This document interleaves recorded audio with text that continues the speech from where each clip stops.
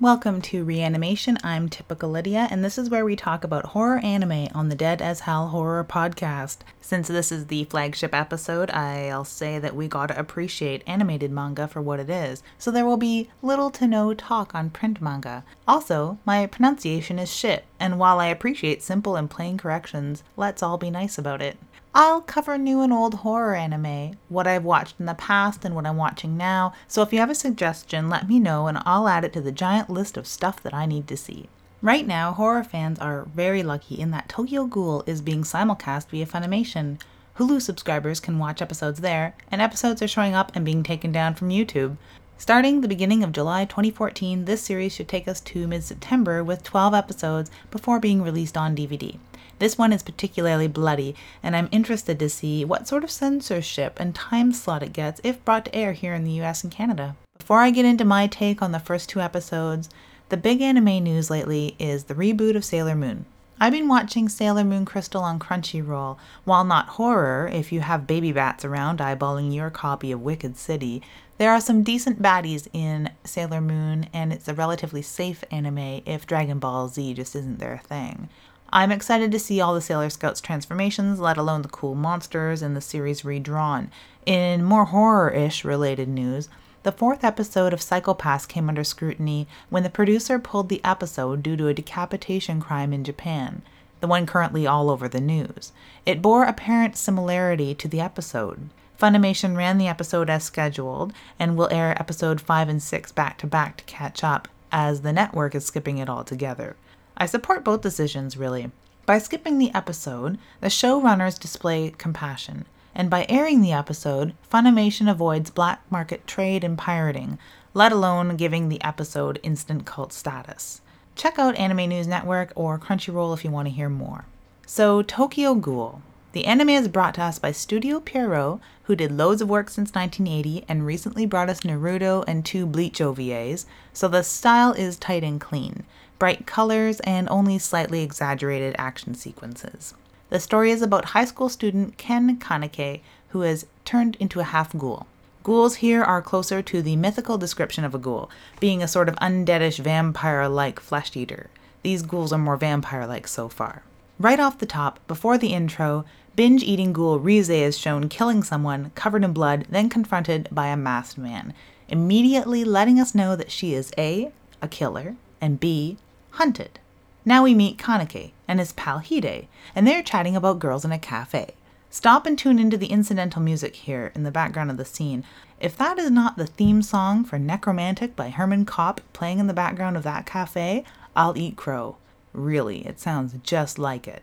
So eventually, Kaneki ends up on a date with Rize, a pretty girl who you nearly don't recognize from the opening scene. Yep, he's alone with a binge-eating ghoul. Toka, the waitress from the cafe, is the last person to see him take off with Rize down a dark alley. Within minutes there's blood everywhere, visceral tentacles called kagune, which is the ghoul's primary weapon when provoked, beyond using their teeth. And Rize has great lines like, "I'm going to gently scramble your insides now, okay?" Awesome. Suddenly the building collapses, and just as suddenly he's in the hospital with half his organs transplanted from the dead Rize. The plot moved pretty quick, but it was easy to follow. So suddenly he's half ghoul, with one red eye. Half a binge-eating ghoul that's being hunted. So we have an idea how messed up this story can get. Now, similar to vampires from many vampire worlds, these ghouls have a social construct tucked within human society. He finds himself soon cared for by the same group that Toka is involved with. So friendship, family, camaraderie, knowledge, these are important themes in this anime.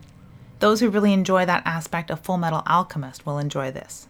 One theme I particularly enjoy is the relationship to food that these ghouls have.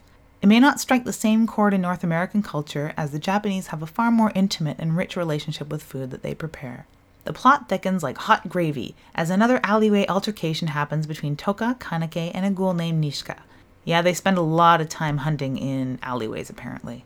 So these are all ghouls of varying types and strength levels. The twist is that Nishike is a teacher at the high school that both Hide and Kaneki attend. Lovely. Now the struggle to come to terms with his new reality as a half-ghoul troubles Kaneki, and this is communicated wonderfully as he tries to get out a little, eat food, go to school, and stuff like that. We've seen similar discomfort in, say, Louis in Interview with a Vampire. This is done exceptionally well here, with a lot of puking. So we gotta like puking. I like puking. I don't know. If you don't like puking, sorry. The big talking point comes in episode 2. Kaneki's first attack where his Kagune adopted from Rize come out to fight. It's a fucking great fight sequence. Period. Amazing, huge, bloody, visceral tentacles. Wow. With all the rage of 1,000 Devilmans and raining blood from 20 Fists of the North Stars, it delivers hardcore, but in reverse color. Some say it's a censorship move.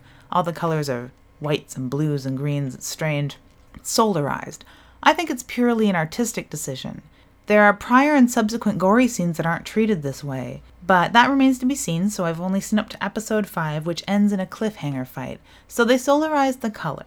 But you can look on YouTube, as many fans have corrected the color, and you can see the scene however you prefer. I prefer the original green blood in reverse color because no matter how you slice it, it's bloody as fuck. I suggest you watch the first 2 episodes before checking that out though. Since it's a really cool scene, it's a really magical scene when you see it in context. The music is good, with the opening theme Unravel by Ling Tosite Segure reminding me of 30 Seconds to Mars, and the closing theme The Saints by People in the Box, which reminds me of Old Kasabian or Dai Warzao. Fun stuff. Because that's why we watch horror anime, right? For the music. I highly recommend Tokyo Ghoul and give the first 2 episodes 4 out of 4 black stars for horror. Hooray! Up next, I'll be watching this year's bloody body horror release Pupa, 2013's Blood Lad, and rewatching Wallflower, one of my favorites, which aired around 2008. I'll also be covering 2013's Corpse Party. If there's anything that you think I should be watching, let me know on Twitter at TypicalLydia or Tumblr, YouTube, wherever you hang out online. This has been Reanimation on the Dead as Hell Horror Podcast.